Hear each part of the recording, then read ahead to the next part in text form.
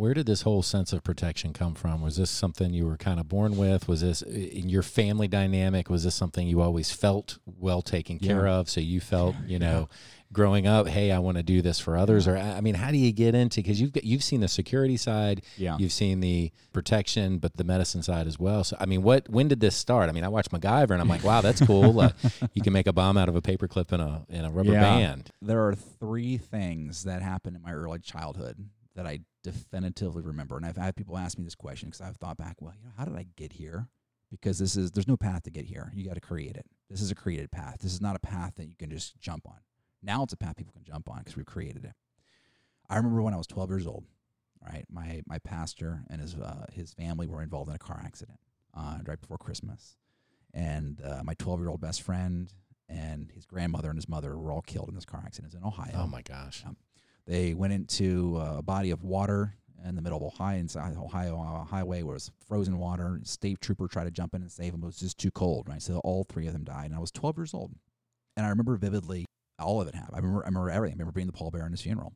And so I started getting involved with 4-H, and like I started collecting first aid equipment and stuff. I remember my mom, she brought me to a local fire department. He wants to build a 4-H first aid kit in this EMS agency in Franklin, Ohio. They were an EMS only outfit. They weren't attached to the fire department. They brought me in, and I helped me put together a first aid kit for my 4-H. I think I got like 3rd place, not because the equipment they gave me was definitely high. The equipment was high speed, but my ability to present that at 12 years old was probably not that great. But I remember that being a very early thing. I want to help people, right? Because on my 16th birthday, the same thing happened with another pastor. His daughter was killed in a car accident. Jeez. And so I fast forward. I remember back, I think probably even earlier than that, my brother, I have an older brother, he fell ill at our house. And I remember vividly grabbing like a little toy radio with a toy antenna and putting on like a white pair of pants and a white shirt and a fake little toy stethoscope, and went down there and was like taking care of my brother with all these like I was like probably like 7 or 8 years old. And then I remember another thing where I was out at my grandmother's farm in Springfield, Ohio. And my nurse, and I explicitly went to nursing school to take care of my grandfather when he was dying of Alzheimer's. They wanted him to be taken care of at home, protect him at home, right? And she then took care of my great-grandmother when she died as well. So she took care of both of them. I remember watching her go through nursing school, my Aunt Kathy. And I remember her having a friend come over who was a volunteer EMT in Ohio. And he came over in just a regular car, and he had a little red light he put on top of his car. And I was a child. It was the impression was just like, oh, my God, right? Mm-hmm. Take those things now. I'm in my 40s. I'm in Virginia. I have vehicles that have lights and siren on them. I have equipment that I can do telemedicine from, where my doctor's on his boat or in the car in the office or in responding to us. He can see all the things that are happening. It's polarizing. What I was doing as a child is what I created as an adult, but I had no clue I was doing it. Right. In college, I was a firefighter EMT. I left there to go teach an occupational environmental medicine and going back for my master's of public health degree. And then got sucked into this thing called operational medicine. We're like doing really cool things with like the FBI and DEA and all these other cool bioterrorism stuff, really fun stuff, right? Stuff that's just not, post 9/11, not things you would go to school for. Now you can. Yeah, I was going to say, what letters are behind your name for these things? Yeah, so I have a master's of public health in toxicology and risk assessment. I've got a graduate certificate in disaster management. I have a master's of professional studies in security and safety leadership. I'm a certified hazardous materials manager. I'm a certified emergency manager. Certified business continuity professional, project management professional, a NRP, a nationally registered paramedic. I'm also a people called PPS in Virginia, a personal protection specialist, security officer, and a private investigator. So you wait 5 minutes, I'll have something else. That's an auto signature. So scroll to the right. So you go forward and you do all these funky things, and I've had a tremendous opportunity to be part of with the National Disaster Medical System, and I've worked at the Department of Defense, the Pentagon. I've worked for Immigration Customs Enforcement doing emergency management. I've been part of these really cool high-speed outfits, right? And I'm still part of HHS as an intermittent employee. But when I established Emergility and then protective medicine, it kind of took from all of the different things that I'd done in life. Wait, why does only the FBI get this really cool operational medicine capability? Why does only this SWAT team get this really cool medical capability? Why can't individuals have that protection? And then when you research it more,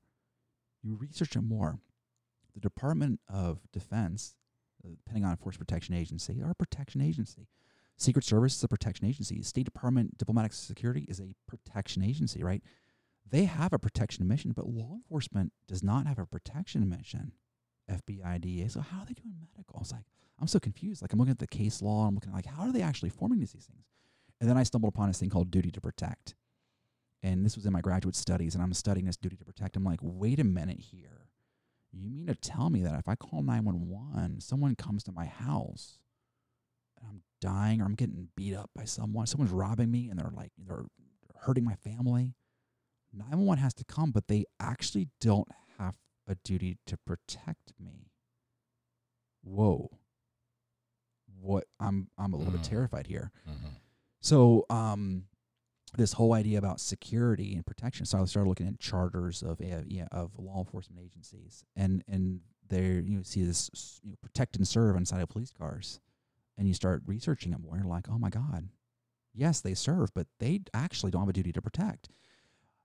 Those officers and police officers and law enforcement and firefighters and EMS that put themselves in harm's way, that choose to go into a burning building to save someone, that choose to engage an active threat, a robber that's shooting at them, a terrorist, they don't have a duty to do that. We call them heroes when they choose to do those things. Right. They put themselves in harm's way without having a duty to do it. What does the public call them? Well, that's part of their job. It is not part of their job. Public safety does not have a duty to protect. When they do it, they are heroes. And why do I say that? It's because, well, we look right now at present day perspectives of public safety, and people say, well, they got injured. That's part of their job.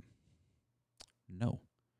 The expectation of what public safety is supposed to do and what they do, if they don't do what they're legally not obligated to do, they get judged. Right?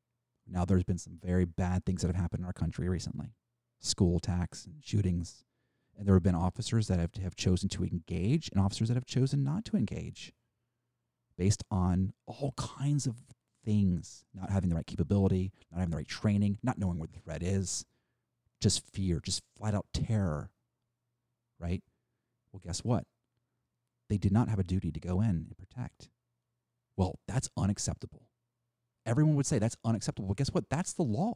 Mm. And those officers that did go in, those are heroes. They are heroes. And that's why we call them. You don't call someone a hero for no reason. You don't just put a badge on and become a hero. You have to do something that's outside of what is expected of you. But unfortunately, the community expects law enforcement to do these things. Now, full circle. As a private agency, we are a protection agency. We are a private security service, and we are an emergency medical services agency. You put those two together, you have the ability to provide protective medicine. Literally provide protective medicine, because we can protect a patient and treat them. We can protect them against a threat, and we can protect them against a disease or an injury. We have that full gamut, right? And the reason we combine both a private security service with an EMS agency was using different tools to get a job done. The mobile integrated healthcare community paramedicine is a subset of emergency medical services that allows us to bring advanced practice into the field to treat someone. The private security stuff allows us to defend and protect someone if there's an active threat. We're not 911. We actually have a duty to protect because we enter into a contract agreement to protect. Police and fire, they do not. Now, those services are amazing. We support them. The public needs to know, just like insurance, there are limitations to insurance. And just because insurance says you should, coulda, woulda, doesn't mean that will be the best in your best interest. Right. The same thing for public safety. There's an expectation from the public of what public safety can and will do, and then there is their charter and the law and their policies. For us, we don't want our patients or our protectees or our clients to have to pick up the phone when they're out running at a park, having to call 911 to tell someone, I'm being attacked. We want them to be empowered to defend themselves. We want them to be empowered to maybe pick a different running path that wouldn't have been a high threat. But if they do enter in that situation, we want them to be prepared to have to be able to deal with it. Sir, please don't attack me while I wait. Let me call 911 here. Where am I at? Okay, so I'm going to be at this park. I'm going to be on trail. Wait, stop punching me here. I'm on trail number 33. I'm on trail marker 5. Right. How long does it take you to call for help and then to get help to respond to you? Right. And then if they're typing another call, you may not be the priority. There's 3 things that people need to understand about emergency medicine. There's the word emergency medicine, which is the practice. There's the emergency room where someone would go. And there's the emergency department, which is part of a hospital that kind of runs the things that happen in the emergency room. Well, it was 60-something years ago in Alexandria, Virginia, where emergency medicine really started. The first ER, the first emergency room, was in Duke Street in Alexandria. Then the specialty of emergency medicine was created. So from there, the last 55, 60 years, what we think as a society is the only place where you can find emergency medicine is at a hospital. People fail to realize that emergency medicine can be anywhere. It doesn't have to be in a hospital. Why can't an emergency medicine practitioner, a physician assistant, paramedic, nurse, bring that care to someone? And they can. So it's this sort of rebranding, re-educating the public and also professionals to say the ER in a hospital is not the only place where emergency medicine is practiced. And so the same thing for emergency medical services. Service is a very generic thing. Where do you get injured? You don't get injured at a hospital. You get injured at your home, out in the field, at work, skiing, at a concert. You don't get injured in a hospital, but yet you have to go to that hospital to get treated. Why? Especially if you're sick. If you're sick and you have an infection, you think that's the best place to go? In most countries around the world, people do go to hospitals to die. They don't go there to get treated. That's the end of life. This was end of visit. life. Right. And with protective medicine, we're not trying to change emergency medicine. Go back up a little bit further here. Growing up, our primary care doctors, our pediatricians could do wound repairs. They could do suturing. They would do abscess drainings. They would do small surgical procedures at their local office. Do they do that anymore? Some might, but usually you get punted to an urgent care center if you have a laceration, or you'll get punted to an ER. And back then also, doctors could come to your house, and they would come to your house. I know when my grandmother came to the United States, years ago, she was an immigrant, doctors would come to the house to take care of people. They don't do that anymore. So the business model of medicine has shifted because business has taken over the delivery of care. So historically, this idea of the medical doctor was the person that protects you from illness, protects you from injury, protects you from dying and getting worse. They're the healer. There's nothing more protective than someone taking care of you. But the way medicine has shifted, insurance says you must get access to care here. You can only see this doctor. You're limited to this facility in this geographic location. You must pay this amount. You can't qualify for that service because it's excluded. So what people end up doing is they get pigeonholed into a specific treatment pattern, or they only go to receive care from the places that their insurance says you can get care. Right. Now, the emergence of mobile integrated healthcare community paramedicine, MIHCP, where you can do advanced practice paramedicine with physician consults, telemedicine with advanced practitioners, to deliver definitive care at someone's home or in the field, can prevent that person from having to go to an ER. Now, we had a patient that we recently took on in January, I believe. It was January of this year. Took care of him for 6 months, just passed away a few weeks ago. We did 34 responses to his house. 34. We did not go there to treat cancer. We went there to change an obstructed catheter. Now, I never would have thought that's going to be a medical emergency. Who would have thought that? I never would have thought that as a paramedic. That changing a catheter is going to save someone's life. But when you are in your 90s and you are frail and you've got metastatic cancer and your only option at 2 or 3 in the morning is to call 911 to have a bunch of phenomenal paramedics and firefighters take you out of bed, put you in a stair chair, bring you down the stairs, put you on a cot, bring you to an ambulance, drive you to a busy emergency department, where you then wait another 6 or 7 hours while you're retaining urine, what can result is end organ failure. Patient we took care of was a medical professional, and every time we would go there, he would say, "You're saving my life." What do you mean we're saving your life? We're changing a catheter. This isn't your cool trauma. This isn't like your car accident, you're shooting, or right. That's what I associate emergency medicine with. Correct. Trauma. That's what I always thought. Random. Too. Because that fundamentally was where emergency services came from, medical services came from, was Department of Transportation, car accidents, trauma, but it's evolved into this primary care sort of thing. It's almost like a public health service. I mean, EMS has really evolved into being this public serving thing where we do a lot of primary care stuff. 90 plus of my patients that I've ever taken to the hospital didn't need to go to the hospital. We could have brought the medicine to them if there was a service that could do it.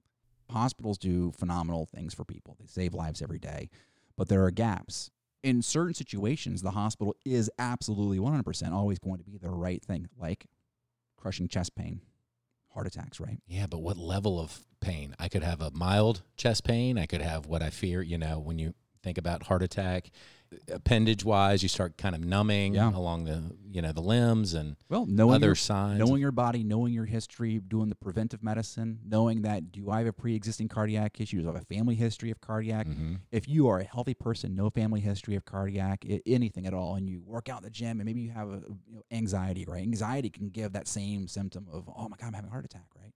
When you don't know definitively, always go for the highest level of care. When you just don't know, right. I could be.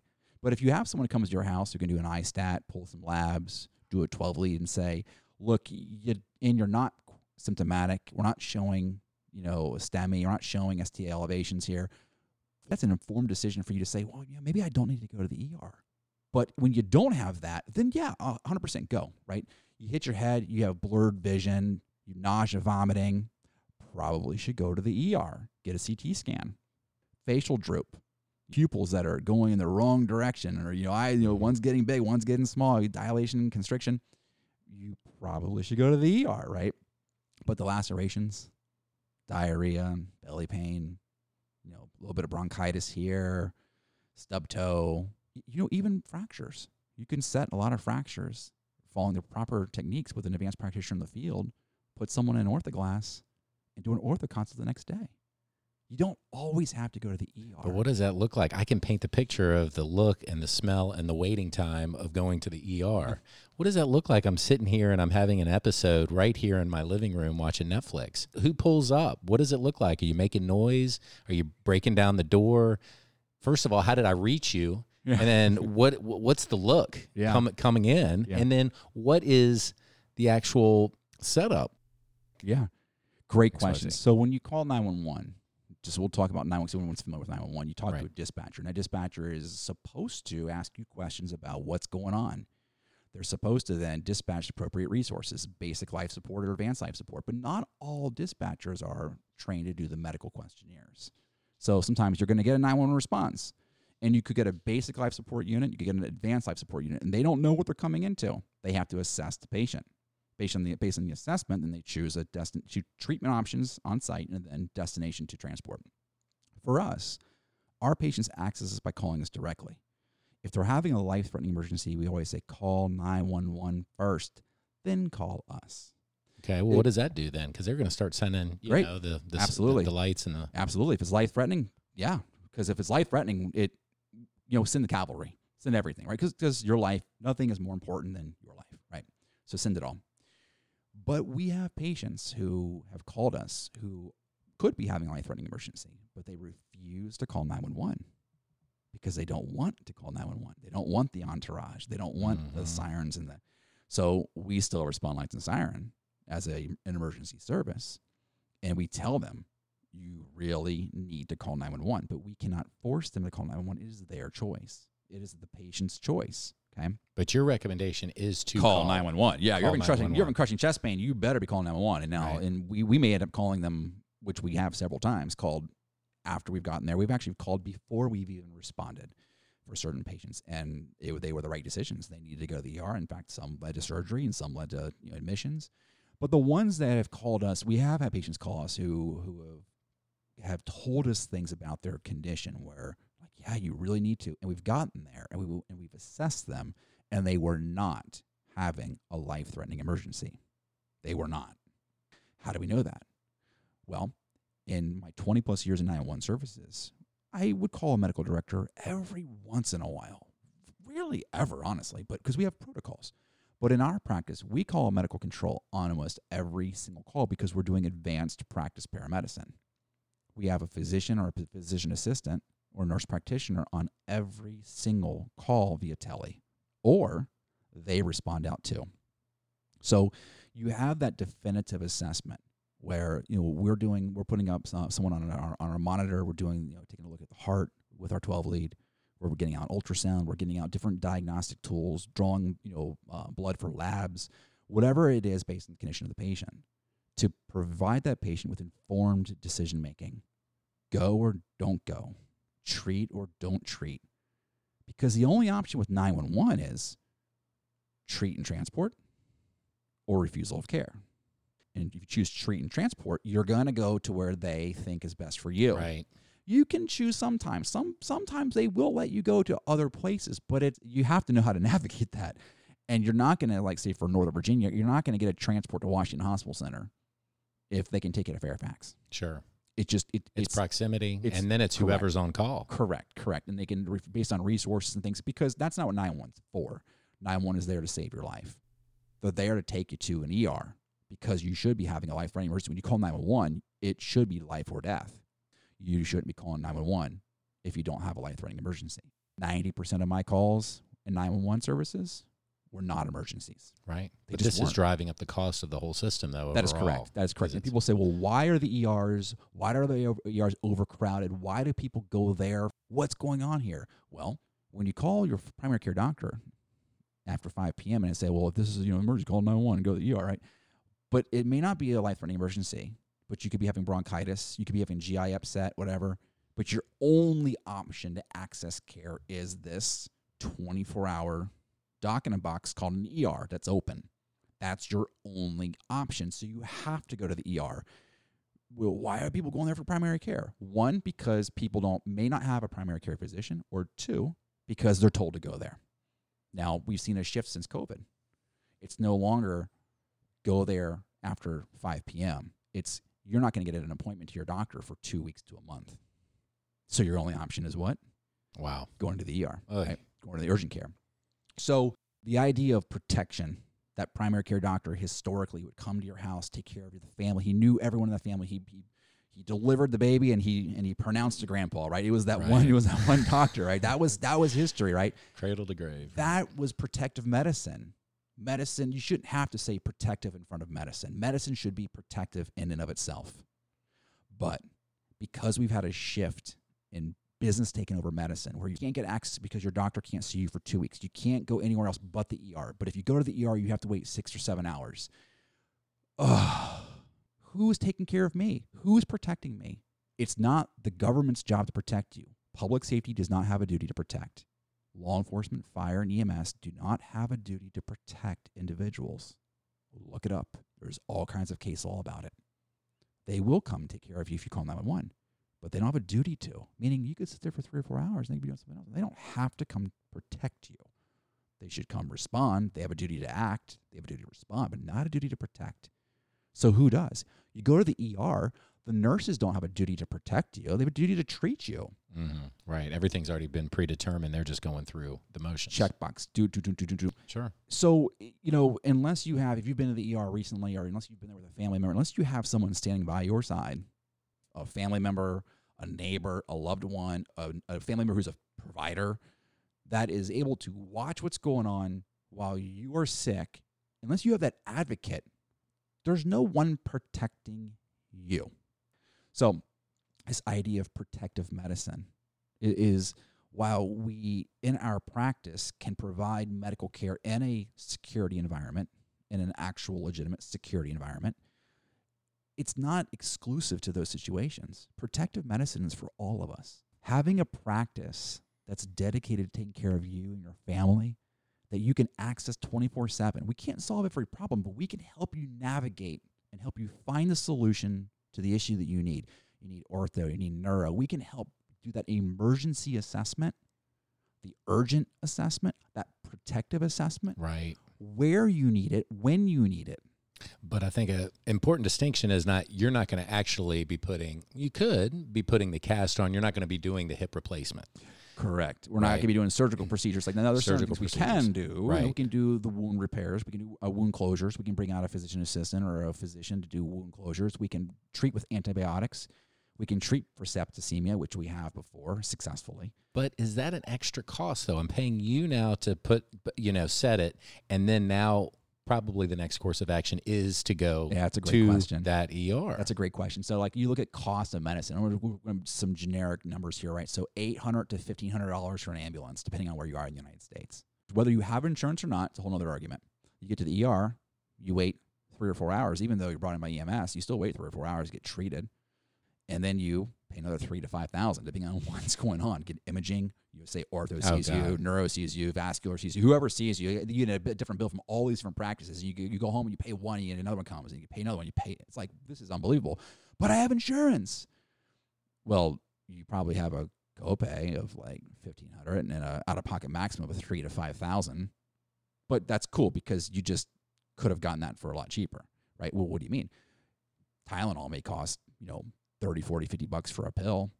Recephin, how much does Recephin cost? And we were told by one practice that Recephin costs $500. What's Recephin? It's an antibiotic. Okay. So we gave a patient Recephin to treat a bacterial infection at their house with IV fluids over the course of an hour. We're there. That Recephin costs $5. So for our patients, they pay a membership fee for access to us 24/7, and then when we go out, it's a fixed hourly rate. That's it. Not by procedure. The total time it takes to take care of that case. You send 2 paramedics out to someone's house, right? And you have a physician on tele. You could spend 2 hours with that patient with 3 people involved, right, up to a physician level, and still be less costly than the transport to the hospital on our service plan. Let me say that again. Am I still having to go, though? Am I still going to have to go to that place? If you have to go, we wouldn't have been at your house for 2 hours. We would have been at your house for 5 minutes. Gotcha. And said, so you determine that real quick. Absolutely. One of the first things that EMS does when they arrive at someone's house, one of the first things when you want to figure out how many patients do I have? Is this scene safe? What resources do I need? We are in no business of keeping people from getting care. No way. We are in the business of informed treatment, informed consent, informed decision-making, right? That's the protective piece. Because if 911 shows up, arguably people, well, that's protection. Well, okay, but not legally. And are they trying to help you? Of course, absolutely trying to help you, bring you somewhere. But guess what? The only option is for them to bring you somewhere. Is it better than sitting on a couch? Yeah, maybe. But if they had another option to bring you somewhere else, would that have been more protective for the patient? Financially protective by bringing you to an urgent care center rather than an ER? Yes. Financially protected by bringing you to primary care? Yes.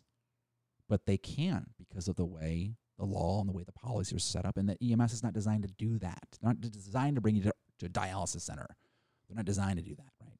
They're not designed to do definitive care unless they're doing a mobile integrated healthcare community paramedicine model. But then the problem with public EMS doing that is they can't get reimbursed for the care because they get reimbursed by transporting. And the government just cut a lot of the funding for that. There was a 5-year grant that was out there, and they just cut it after 3 years. They cut the last 2 years off. So in our model, we're not replacing 911.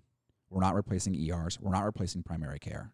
We are complementing all those services, and we're adding a protective layer over all of them to fill the gaps where they exist, not to replace current services. We're not competing with hospitals. We're not competing with primary care docs. We're not competing with concierge medicine. We're complementing. We're physician extending. We're that one person, that one agency that they can call 24/7 with the aim of protecting their health security. That one group, that's us. So what does it look like? I have insurance through my employer. My wife has different insurance through her employer. Our kids roll up to her coverage. We flip a coin. Is it mine? Is it yours? What costs less? Family of 4, 12-year-old, 10-year-old, 2 middle-aged parents, right? Where do you fit in? So it's a great question. Do not get rid of your insurance. Insurance is important. You need to have insurance, especially catastrophic. If you don't have anything at all, you at least need to have catastrophic insurance. And every concierge practice will tell you that. You should absolutely have catastrophic. For being medevaced out somewhere, having like a $40,000 surgical repair that needs to get done, you need that coverage for that sort of thing. Bankrupt if you don't, right? Most people at least. But if your insurance says to you and your wife and your children, based on your plan, you can only go to this service or this service or this service, and you can only access them at this different time, but you know what your child really needs. What they really need today is someone to come to them. What they really need is an extra time with a doctor to talk to them. What they really need is someone to call up when you're on travel. Say, hey man, I need someone to talk to. How valuable would that be to you? Right? Those other services don't do that. Your doctor's not going to do a televisit impromptu when you're trying to get out the door to catch a flight to vacation, when your kids are having motion sickness or diarrhea or they're vomiting and they need some Zofran or whatever they might be needing. They're not going to do that for you. They're not going to drive to the airport and do a quick assessment while you're waiting for an international flight. They're not going to do these funky things where someone that had a really asymmetric medical practice could do. Right? They're not an emergency service. So where do we fit in this gap? It's 3 a.m. You got to work tomorrow. Your wife's got to work tomorrow. Your kids have been sick all day long. Who do you call? Are you giving the right doses of Motrin and Tylenol? Do they maybe need an antibiotic? Do they maybe need to do a blood draw to make what's going on? Is this a staph infection? Should we do a culture? What is the issue? Because there's nothing more valuable than protecting your family. And being in your own home at the time. And being in your own home and you making the decision, not an insurance company telling you how you should protect them. Don't replace them. They are an option. We're a different kind of tool to use for a different type of job. They are of value. Keep them. We are filling the gaps where they don't. That's the biggest thing. So most pediatrician offices aren't going to be available after 5 p.m. Maybe they'll have an on-call doc. Maybe not. But if you need definitive treatment, they're going to punch you to a pediatric hospital. They're going to punch you somewhere else. You may not need that. And so there are a lot of other gaps and stuff. What if you're at a park? What if you're at a birthday party? What if you have family in from out of town? They don't have a primary care doc here. They don't have something. They need a medication refill. But you need to do a workup on them first. You can't just give out a prescription to someone that you don't know. Who can you call to do that kind of stuff? We're always available via tele. So we can always get a doctor on the phone. We can always get a PA on the phone. We can always get an NP on the phone. So a virtual consultation. Absolutely. Hey, am I sick or not sick? Well, we can do that assessment really quick and over the phone, have the doctor ask certain questions. If the medical condition indicates, hey, you know what? You probably should go get looked at. That's a really good piece of information rather than, hey, it's okay. They're running a fever. Calm down, parents. It's okay, because that's 90% of the thing. Most of the time, it's viral infection, and the parents need to put the kid on some Tylenol or Motrin, and you're good to go. Most of the time, not always, but a doctor needs to be the one telling you that what you should or shouldn't do. But what good peace of mind you would have by talking to a doctor at 2 a.m. in the Poconos, right? That's a doctor that's already protecting you and your family. And let's say, okay, now you know what? We need to write a script. We'll go out. We'll look at all the pharmacies that are open. We'll tell you which pharmacy to go to that's closest to you based on your geographic location. We'll do all that medical advance for you. In fact, we can even go one step further. As part of our practice, because we're protective medicine, we can do prophylactic travel scripts, right? So these travel packs that we can send. We can, based on your medical need, your medical condition, we can do an assessment with our physician and provide you with certain medications that may be used in an emergency. If you're going to go overseas or if you're going to be traveling here domestically. So you call us up, XYZ, we do the assessment, take 1, 2, 3 bottles of ABC, whatever it might be, grab the Medi Honey out of here, grab the Tylenol out of there you go. Now you don't have to go to a pharmacy because you already had everything with you. Prescriptions that were already available for you for your protection. If you fall and break your ankle, a travel pack's not going to help you very much, right? You're still going to need to be seen, right, somewhere. But then you can still call us, and we can help you navigate where you are, what hospital you need to go to. Well, just a couple things blow my mind from this conversation. First and foremost, emergency medicine started here in Alexandria, right in our backyard. Yeah, absolutely. It's like, what? Absolutely. Are you kidding me?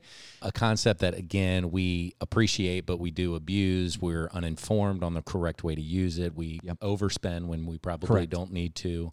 We overreact when we don't need to. Correct. And we need kind of to just settle in and just take stock exactly of what's happening and what our best opportunities are. That's correct. You guys are a fail-safe in a sense. You're just kind of this coding, like you said, over the whole thing from safety to actually care. And it blows my mind, fortunate enough to be in this area, that you guys exist here and that nobody else is really doing this. You have the trademark protective medicine. So you've created this market basically from security background to medical. We're lucky to be here. Right? I feel very fortunate to be here, and we need to get the word out and let families know that, look, if you are looking for something that's a little bit more personalized, a little bit more for you and your family, you do have that travel or that trip that you're going on, or you just want to feel safe and be able to call somewhere where something came up and it just feels like overkill to go through the whole ER, and you don't want to sit in an ER and wait in the ER and then get somebody randomly assigned to you to actually do the care. That's right. So you guys are here to do that. That's right. So it's really important. Everybody should just consider this. Visit emergility.com, Emergility. Sounds like flexibility and emergency and all of that, and agility, right? Absolutely. So it's all of that kind of combined in. And so thank you, Tony, for creating this. This is certainly a service that has been just created, and you're connecting the dots from all these different pieces from your own background and your own heart to do this. So everybody, check it out again, emergility.com to learn more. And thank you for being on the pod. Thank you. All right. Sounds good. Be safe. And thank you all for listening and supporting the Pod of DC. I'm your host, Rick Bernstein, and we'll talk soon.